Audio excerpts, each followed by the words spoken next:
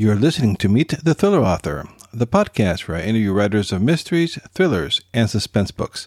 I'm your host, Alan Peterson, and this is episode number 190.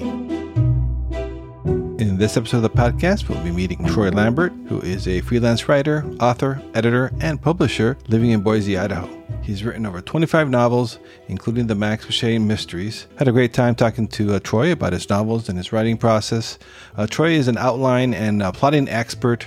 He's also the education lead over at Plotter, which is the software that I use to outline my novels. So this is a good segue to tell you about this episode's sponsor, which is Masterclass. And in particular, I want to let you know about the James Patterson Masterclass. You can check it out at thrillingreads.com/Patterson. And it's an amazing masterclass. The folks over there at Masterclass are top of the game when it comes to creating fantastic masterclasses with experts in many fields like acting, cooking, even basketball, and of course, writing. And so if you want to see how I incorporated what I learned from the James Patterson Masterclass in my own writing process and how I create my outlines, you can check that out at thrillingreads.com/myjamesoutline. And so you can see it. It's a video. I'll walk you through my entire process, showing you how I outline the James Patterson way for my thrillers. And speaking of thrillers, today, September 6th, is the pub day of my second thriller, The Past Never Dies. It's in my Elijah Shaw thriller series. Really excited about this novel. The first one, Gringo Gulch, came out in July. This is the second one. The third one will be coming out in October. You can check it out at thrillingreads.com/pass. There you'll be able to read the first 3 chapters for free and learn more about the book. That's thrillingreads.com/pass. All right. Thank you so much for your support. Really do appreciate it. And here is my interview with Troy Lambert. Welcome to the podcast, Troy. Well, thanks. Good to be here. Yeah, we were talking a little bit offline before I started recording. You wear a lot of hats in the writing publishing community. Can you tell us a little bit about your background before you got to that? Oh, my goodness. Well, so before I started writing full time, I tell people I had a series of careers and hairnets and name tags, basically because from a very young age, I wanted to be a writer. But all those people that know, the school counselors, all those people all told me it was impossible, that it was just an impossible dream. And so I believed them. And I went off and tried to live my life some other way. And that did not work for me, clearly, and it just never did. So when I came to the writing world, the first thing I did was I started writing full time and I needed to make some extra money. And so I had a friend of mine who started a publisher. And he's like, do you want to work as an editor? Well, I had done editing before in a journalism capacity. And so I said, sure, I'll jump in and learn this from the book end of things. I need to learn about it anyway. From there, I guess when I first started indie publishing, there was no roadmap then. Now there's kind of several roadmaps. You can choose which one you follow. Then there was no roadmap. Nobody knew. None of us knew what we were doing. And so as I've evolved as a writer, my thought has always been that I want to help other writers avoid the many mistakes that I made when I started out. And that's really where all these hats start to come from, is that somebody will say, can you help with this? And I'll be like, yes, I can, because it's something that's important to me. And it's kind of, it's a passion of mine, is helping other writers. So it's kind of where it comes from. Yeah. Yes. Yeah. For our listeners, I met Troy in the real world. He at a conference last year in Las Vegas, and with the nature that you have in you volunteered to do the meetup for the thriller authors, which ended up being kind of a lot more work than you thought it was going to be, right? Yes, it did. I mean, it went from a small group of authors to a very large group of authors in a very large venue. Because I thought, when I first took it over, there were only 30, 40 people. And I thought, how hard can it be to find a venue for 30 or 40 people in Las Vegas on a Wednesday night? It turns out that's harder than you would think, oddly enough.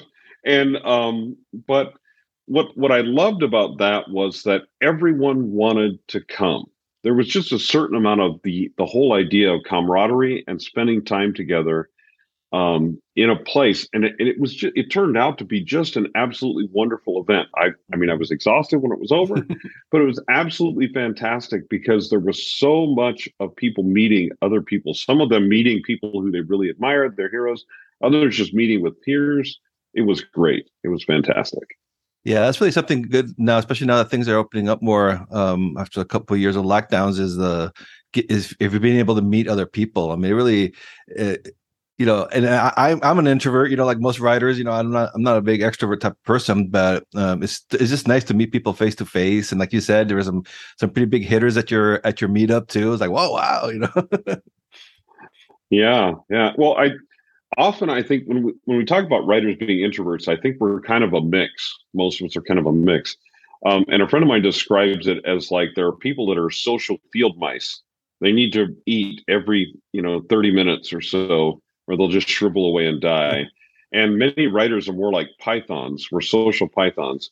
We eat one big heap of social at a conference or something like that, and we're good for 6 months. Yeah. So I love it. Yeah, that's a great way of putting it. It works that way. Yeah. And then like, okay, now I'm starting to get hungry again. Start looking at the clock. Yeah. And it's like I was saying too. Now you've done a lot of things. You've done ghostwriting and everything. And I think that's important to talk about because like for aspiring writers, of other ways that are out there to supplement your income while you're getting your books out there. How would you recommend that for people who might be thinking of doing that, of maybe supplementing their income by editing, for example? Well, I would say this: there are a surprising number of authors that have a side hustle that's usually writing related. That's kind of how they supplement their book income, and sometimes they keep doing it even after their books are making money because it's fun and we like it. And so I would say, yeah, if you're going to have a side hustle when you're bringing your books up and your books are finally making it and stuff like that, have it be something that's publishing and writing related, because you're going to learn lessons in those areas and those jobs that you wouldn't learn somewhere else. In editing, I learned a lot. Like I had an editor over me when I first started, obviously, because I didn't know what I was doing. Except more from a journalistic standpoint. And fiction is very, very different. And the things that I learned from that person helped me not only in my own writing, but in helping other writers along the way. And there's a certain amount of satisfaction that comes from that. And then there's a certain amount when it comes to ghostwriting and things like that. There's a certain amount of what I tell people what I really am as a storyteller, author, editor, book coach, all ghostwriter, all those different things. All I'm doing is I'm either telling my own story or I'm helping other people tell their stories. But in the end, all of it is really storytelling, right? And for me, that's where the passion really lies, is in that storytelling. So if I'm going to do a side hustle, with a few exceptions that I've had along the way, it's usually something that's publishing and writing related. Yeah, it's a great way of looking at it, and great idea to be kind of keep your pulse in the industry too as you're coming up. So you mentioned before you always wanted to be a writer. Can you tell us a little bit about your starting out? Like who were your authors that influenced you? What kind of books did you start writing? How did you get into the thriller mystery world? Oh, well, it's actually kind of interesting because when I was a kid, so I wrote my first book when I was 6 called George and the Giant Castle. It was a fantasy. It was horrible, and you're never going to see it because I illustrated it too myself. And I didn't have funds for an illustrator at the time. But when I was growing up, my biggest influences were sci-fi and fantasy for the most part. I mean, especially hard sci-fi, Arthur C. Clarke, Ben Bova, Isaac Asimov, Robert A. Heinlein, all those guys, that was my influence. And I read a lot of fantasy too. I read a lot of Terry Brooks and, things like that. But as I started writing my own stuff, I tried to write sci-fi and it just kind of didn't work for me. I don't know how else to put that. It just didn't work for me. But where I found was that every story I was writing was in some way a mystery or thriller. And if I tried to write sci-fi, it was a mystery thriller sci-fi. If I tried to write fantasy, it was a mystery and thriller with dragons. If I tried to write something else, it was I was actually at one point I was a managing editor of an erotica series, a steamy romance series. And so I wrote one of the books in that series, and it's a steamy romance mystery thriller. There's a detective, his wife, there's a dead body, the crime gets solved.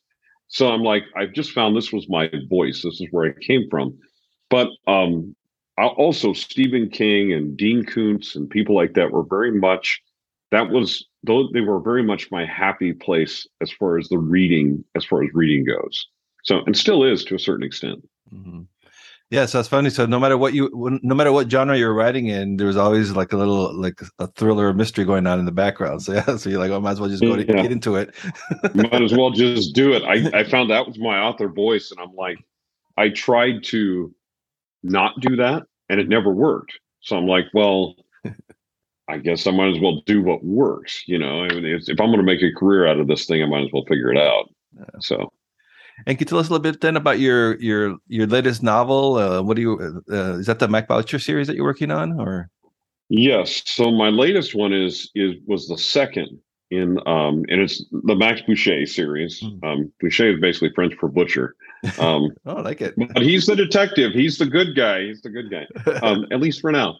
But my latest one was one of my favorites, and it's called Teaching Moments. And I wanted to do something unusual with a serial killer that was something that was out of the norm. And I've done a lot of psychology research and stuff about serial killers.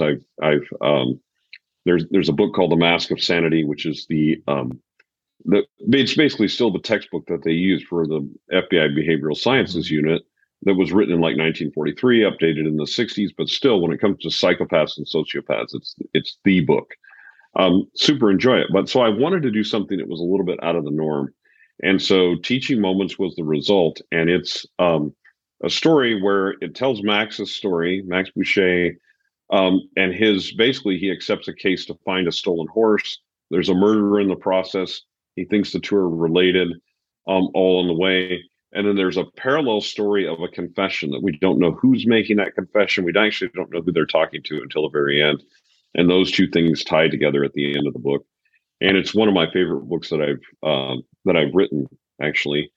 And then the one I'm working on right now is the sequel to that one called Compelled. And it's another serial killer I've wanted to write for a while. So this guy's been roaming around in my head. It's time for him to get out on the page and all that stuff. Yeah, that's wonderful when you finally get it. When you've had it in your head for so long to finally get it out, it's like so satisfying. Yeah. I love serial killers. It's pretty incredible. Yeah. And so, I know, I know that you're a master plotter. I know you do the plotting, and you actually the education lead, right, for a great software that I use called Plotter. Yeah. So can you tell us a little bit about your process? How before you start to write, what your process is like? So usually, like if I'm starting a new series or something, it usually starts with character. So even in my series, it starts with the characters. Like, who is this character? So even in the Max Boucher series, usually I'm starting with whoever my killer is. Like, who's my killer? What are their methods, and what's the psychology behind it? And then I say, okay, so as a result of that, what happens? So I kind of say, this is the character. If I put him in this situation, what if? What if this happens? What if this happens? What's next? What's next? That type of thing. And so usually that's the way it starts. And for me, usually that character is something that comes to me at some point along the way. And then when I plot, even though people think, I'm a master plotter, I'm an architect, all that kind of stuff, and I can be, but for my own plots, most of the time, the scene descriptions that I come up with for the plot along the way are actually pretty simple. They're really just writing prompts for what I'm going to write that day. So I try not to overplot so that it really impacts my creativity. But if I know that if I underplot, which is what I used to do, I used to underplot a lot, then I would get stuck because I wouldn't know where I was going. So this process that I've developed over time, it essentially enables me to write all the way through. And then when I'm in the writing process, if I write something different that day than what I planned, I go back into Plotter in my outline and I change it. so that I know when I go back to revise my book, I go, oh, that's where I took that left turn. That's why this is a little bit different. And I can go back and make sure it still works when I go through the revision process. It makes revising way, way faster, which is probably the most important thing for me, is making that process faster. Yeah, that's a great point, and that's what I tell people also. If they're, I mean, if writing by the seat of their pants is working for somebody, then that's great. But if not, people get afraid. They don't want to try plotting because they don't want to be. They think it's too rigid. But it's like we're not machines, you know. If something, Nope. you know, I'm the same way. I outline everything, but then things change and characters do different things, and you just go with it. You know, it's all part of the process. Yeah, you get to know your characters along the way, is the way I feel. It's like Yeah. at first you've got an introduction to them and you kind of know some things about them, but you can't know everything about them until you start writing about their life and the things that they do. And once you start that process, then you go, oh, okay, that's a little bit different than what I thought, but Hmm. it still works, so it's okay. So you just make sure that the story continues to work. And so I mean, I do more stringent plotting in the revision process than I do in the initial plotting process, just to make sure that the draft is tight, that it works. There's no plot holes, no unresolved clues, all those different things, you know. Yeah. Yeah, and then once you're ready to start writing, do you what do you use? You use like Word? Do you use Scrivener? I'm a Scrivener guy. Hmm. I when I converted to Scrivener, before there was a plotter, when I converted to Scrivener, I found that my writing speed went up about a third, about 30%, when I switched over to Scrivener. It was just faster. I felt like I was more organized, and it allows me to concentrate. It's almost a psychological trick for me now. I do editing and like technical writing, blog writing, and stuff like that in Word, and I only write fiction in Scrivener. So when I open Scrivener, my brain goes, "Oh, we're fiction writing." You know, I've been doing it long enough. My brain realizes, "Oh, this is what we're doing. We don't do anything else in this program, so it's got to be fiction writing." So it helped my muse show up faster, basically. No, that's interesting. So you trained yourself Scrivener fiction. That's cool. Yeah, Uh, yeah. yeah, and so with all of these different things that you do, how do you? What's like a day like? Is there no such thing as a typical writing day? I think for most authors, but what's a day like for you? How do you get organize yourself? Um, so usually I try to my best writing time is in the morning, is early in the morning. And that's because I tell people my first novel. I was in the military, so I learned to get up early anyway, because for some reason they didn't give us an option. It's just weird, right? The military makes you follow orders and stuff. It's strange. But anyway, but I had little kids at home, and I figured out that if I stayed up late to write, my kids would wonder, and hey, Dad, how come you get to stay up and I don't? But I've also found that little kids don't get up at 4:30 in the morning for things they want to do, let alone things they don't want to. So my best time to write was 4:30 in the morning because my kids would not interrupt me. So I had a little office that was under our stairs at the time. It used to be a closet. I think it used to be a pantry or something, but I converted it into an office and I wrote under those stairs from 4:30 to 7:30. So still my best time to write is in the morning. I don't get up quite that early anymore. I don't have kids. I have dogs instead, but so usually I get up around 5:30, 5:45, and I do some writing initially. I take a break and do some, typical admin stuff like that, and usually hope that doesn't take me too long. And then I get back to writing for as long as I can in the morning, and then usually some administrative tasks and things like that start to take over, and I kind of get to that point where I have to do those things. Um, and then in the afternoon, I try to schedule in another writing session if I can, and then usually it's marketing and or other things that I'm doing, various editing, coaching, and things along that line. Editing takes up a large part of my time as well. So depending on what projects I have at hand. And when you're writing a project, do you like have goals for yourself that you said, like I'm going to do X amount of words per day? Is it how do you gauge that? I try to do between 2 and 4,000 words a day, depending on if I can squeeze in a second writing session. But if I'm towards the end or something like that, I will schedule days where I'll do a sprint and I will cancel everything else except for writing, and I'll do, like a 8,000 word day. I've done 10,000 word days before. They are really, really hard. And what I felt like was that towards the end of the day, the quality of my writing suffered. And so I don't do those as much anymore. Try not to put myself in a deadline position where I have to, Yeah. Yeah, those are. Yeah, I've had a couple, 8,000, 9,000 word days, and they really drain you. It's kind of weird because you wouldn't think about it, but like your neck, like everything. It's just you kind of like it just takes a lot out of you. Those big writing days.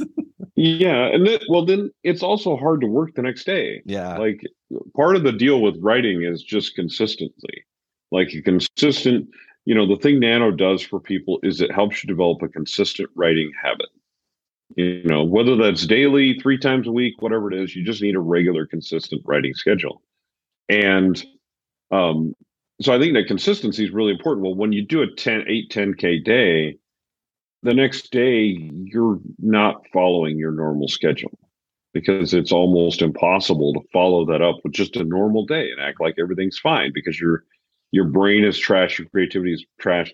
So if you're trying to finish a book and kind of, just put something to bed, that's a fine method to, sprint and finish something up, but don't expect that to help you with your consistency, Yeah. Yeah. And so what are you working on now? So you're working on the second book, on the third book. Yeah, the third in the Max Boucher series, which is titled Compelled. And I'm actually working on finishing up a ghostwriting project as well. That's going to be really, really fun. It's actually more of a co-written project, and my name will actually be on the cover of the book. But it's a true story of a haunting and demon possession of a house in England, and it's the house was actually on Help My House is Haunted program on Discovery, and it's just been a really fun and fascinating story to work on. So I'm almost done with that one. That one's almost put to bed. All right, great. Is that coming out this year too, or? Yep, that'll come out this year as well. It's called Satan's Portal: The Demon House of Nuneaton is what that one's titled, and that'll be out this year too. And how do you like working with as a co-author? How did that work? Is that do you enjoy that, or is that was a different challenge when doing solo? I've done co-authoring things before that worked well, and some of them didn't work well. This particular one worked really well because I'm actually primarily the author. It's the other person's story, but I'm the one that's putting it in story format. They're not a writer per se. So even though it's a joint project, most of the writing part of it is actually me. So I'm good with that. Co-writing is actually really fun if you get the right person and you're on the right project. It can be really fun. But you need to, that's a whole topic, like in and of itself, of making sure how compatible you are and that you've got the writing style and also the same idea of the writing speed and things like that. Otherwise, you can cause yourself a lot of frustration. Yeah. So I can imagine. So, Troy, I always ask my guests about advice for aspiring writers that are listening to this podcast, because I know I have a few out there, and you're great because you've done a lot of things. What's some advice that you would have for an aspiring thriller mystery writer? Oh my goodness! I guess my primary advice for someone is to find the fun in what you do. This job, if you choose to do this for a living, to write for a living, this job is really, really hard. There are easier ways to make money. You can buy an RV, learn some chemistry, something, buy some car washes, something your family can really get behind, right? But so being a writer is really, really hard. So don't take the fun out of it. So many times people they start to write for a living and it becomes not fun to them. I've got all this marketing, all these business things I have to do, and I'm writing to market. So maybe I'm writing something I actually don't want to write that much or whatever. And I'm like, just don't do that. Be sure you keep the fun in your writing from the start to finish, no matter what you do with it. Because it's just something that's way too hard not to have fun while you're doing it. Yeah, that is good advice because easy, quick burnout if you're just doing it for Oh, yeah. If you're doing this to make money, like people will come to me and say, I want to make a living writing, right? And I'll tell them, my first question is, what do you mean by make a living?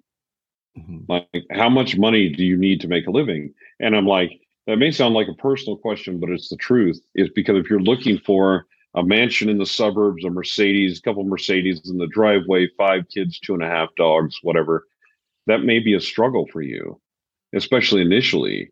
So you need to revise what you mean by make a living. Like, how much money do you actually need to make from your writing? And how plausible is that with your skill set, with what you want to do, with what your connections are, let's say in the traditional publishing industry, whatever. What does that look like for you? And you need to just be very realistic with yourself, because this is, again, it's a very hard profession. So if you're going to do it as a living, you really need to evaluate what the right path for you is towards doing this for a living. Okay. All right. And where it's for the listeners, what's the best way they can find you? I'm assuming it's at your website. Yep, at my website, TroyLambertWrites.com, on all the socials. And I always tell people you can Google me. And if I don't come up when you Google me, your internet service is down. You need to contact your internet service provider. Something is broken somewhere along the way. I'm kind of all over the place. So if you Google me, you'll find all the socials and all the things.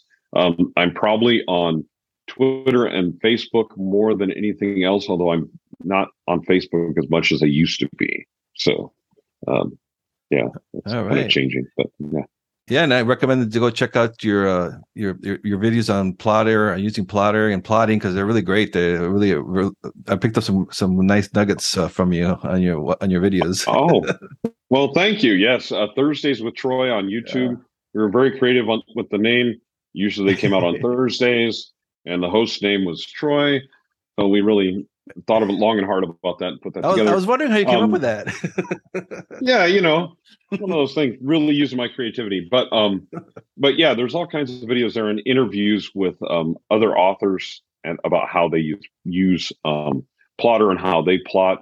And it's super, super informative. All right. Awesome. Well, thanks a lot, Troy. It was real nice talking to you about the writing and your books and all that good stuff. All right. Well, thank you very much for having me. I appreciate it. Thank you for listening to Meet the Thriller Author. I hope you enjoyed my conversation with one of your favorite writers of mysteries and thrillers, or if this episode's guest is new to you, I hope you give their books a chance. Helping listeners discover new authors and books is one of the coolest outcomes of doing this podcast. As always, you can head over to thrillerauthors.com to sign up to my Thrilling Reads email list. That way you won't miss out on any great deals in thriller and mystery books. You can also check out all the links and resources in the show notes for this episode over at thrillerauthors.com. And also please do subscribe to this podcast if you haven't done so already, and leave a rating and review wherever it is that you're listening to this show. If you have done that already, I thank you. I really do appreciate your support. For my other links to my author website, social media haunts, and more, check out thrillingreads.com/links. All my links will be on that page. So that's it for this episode. See you next time, and stay safe out there.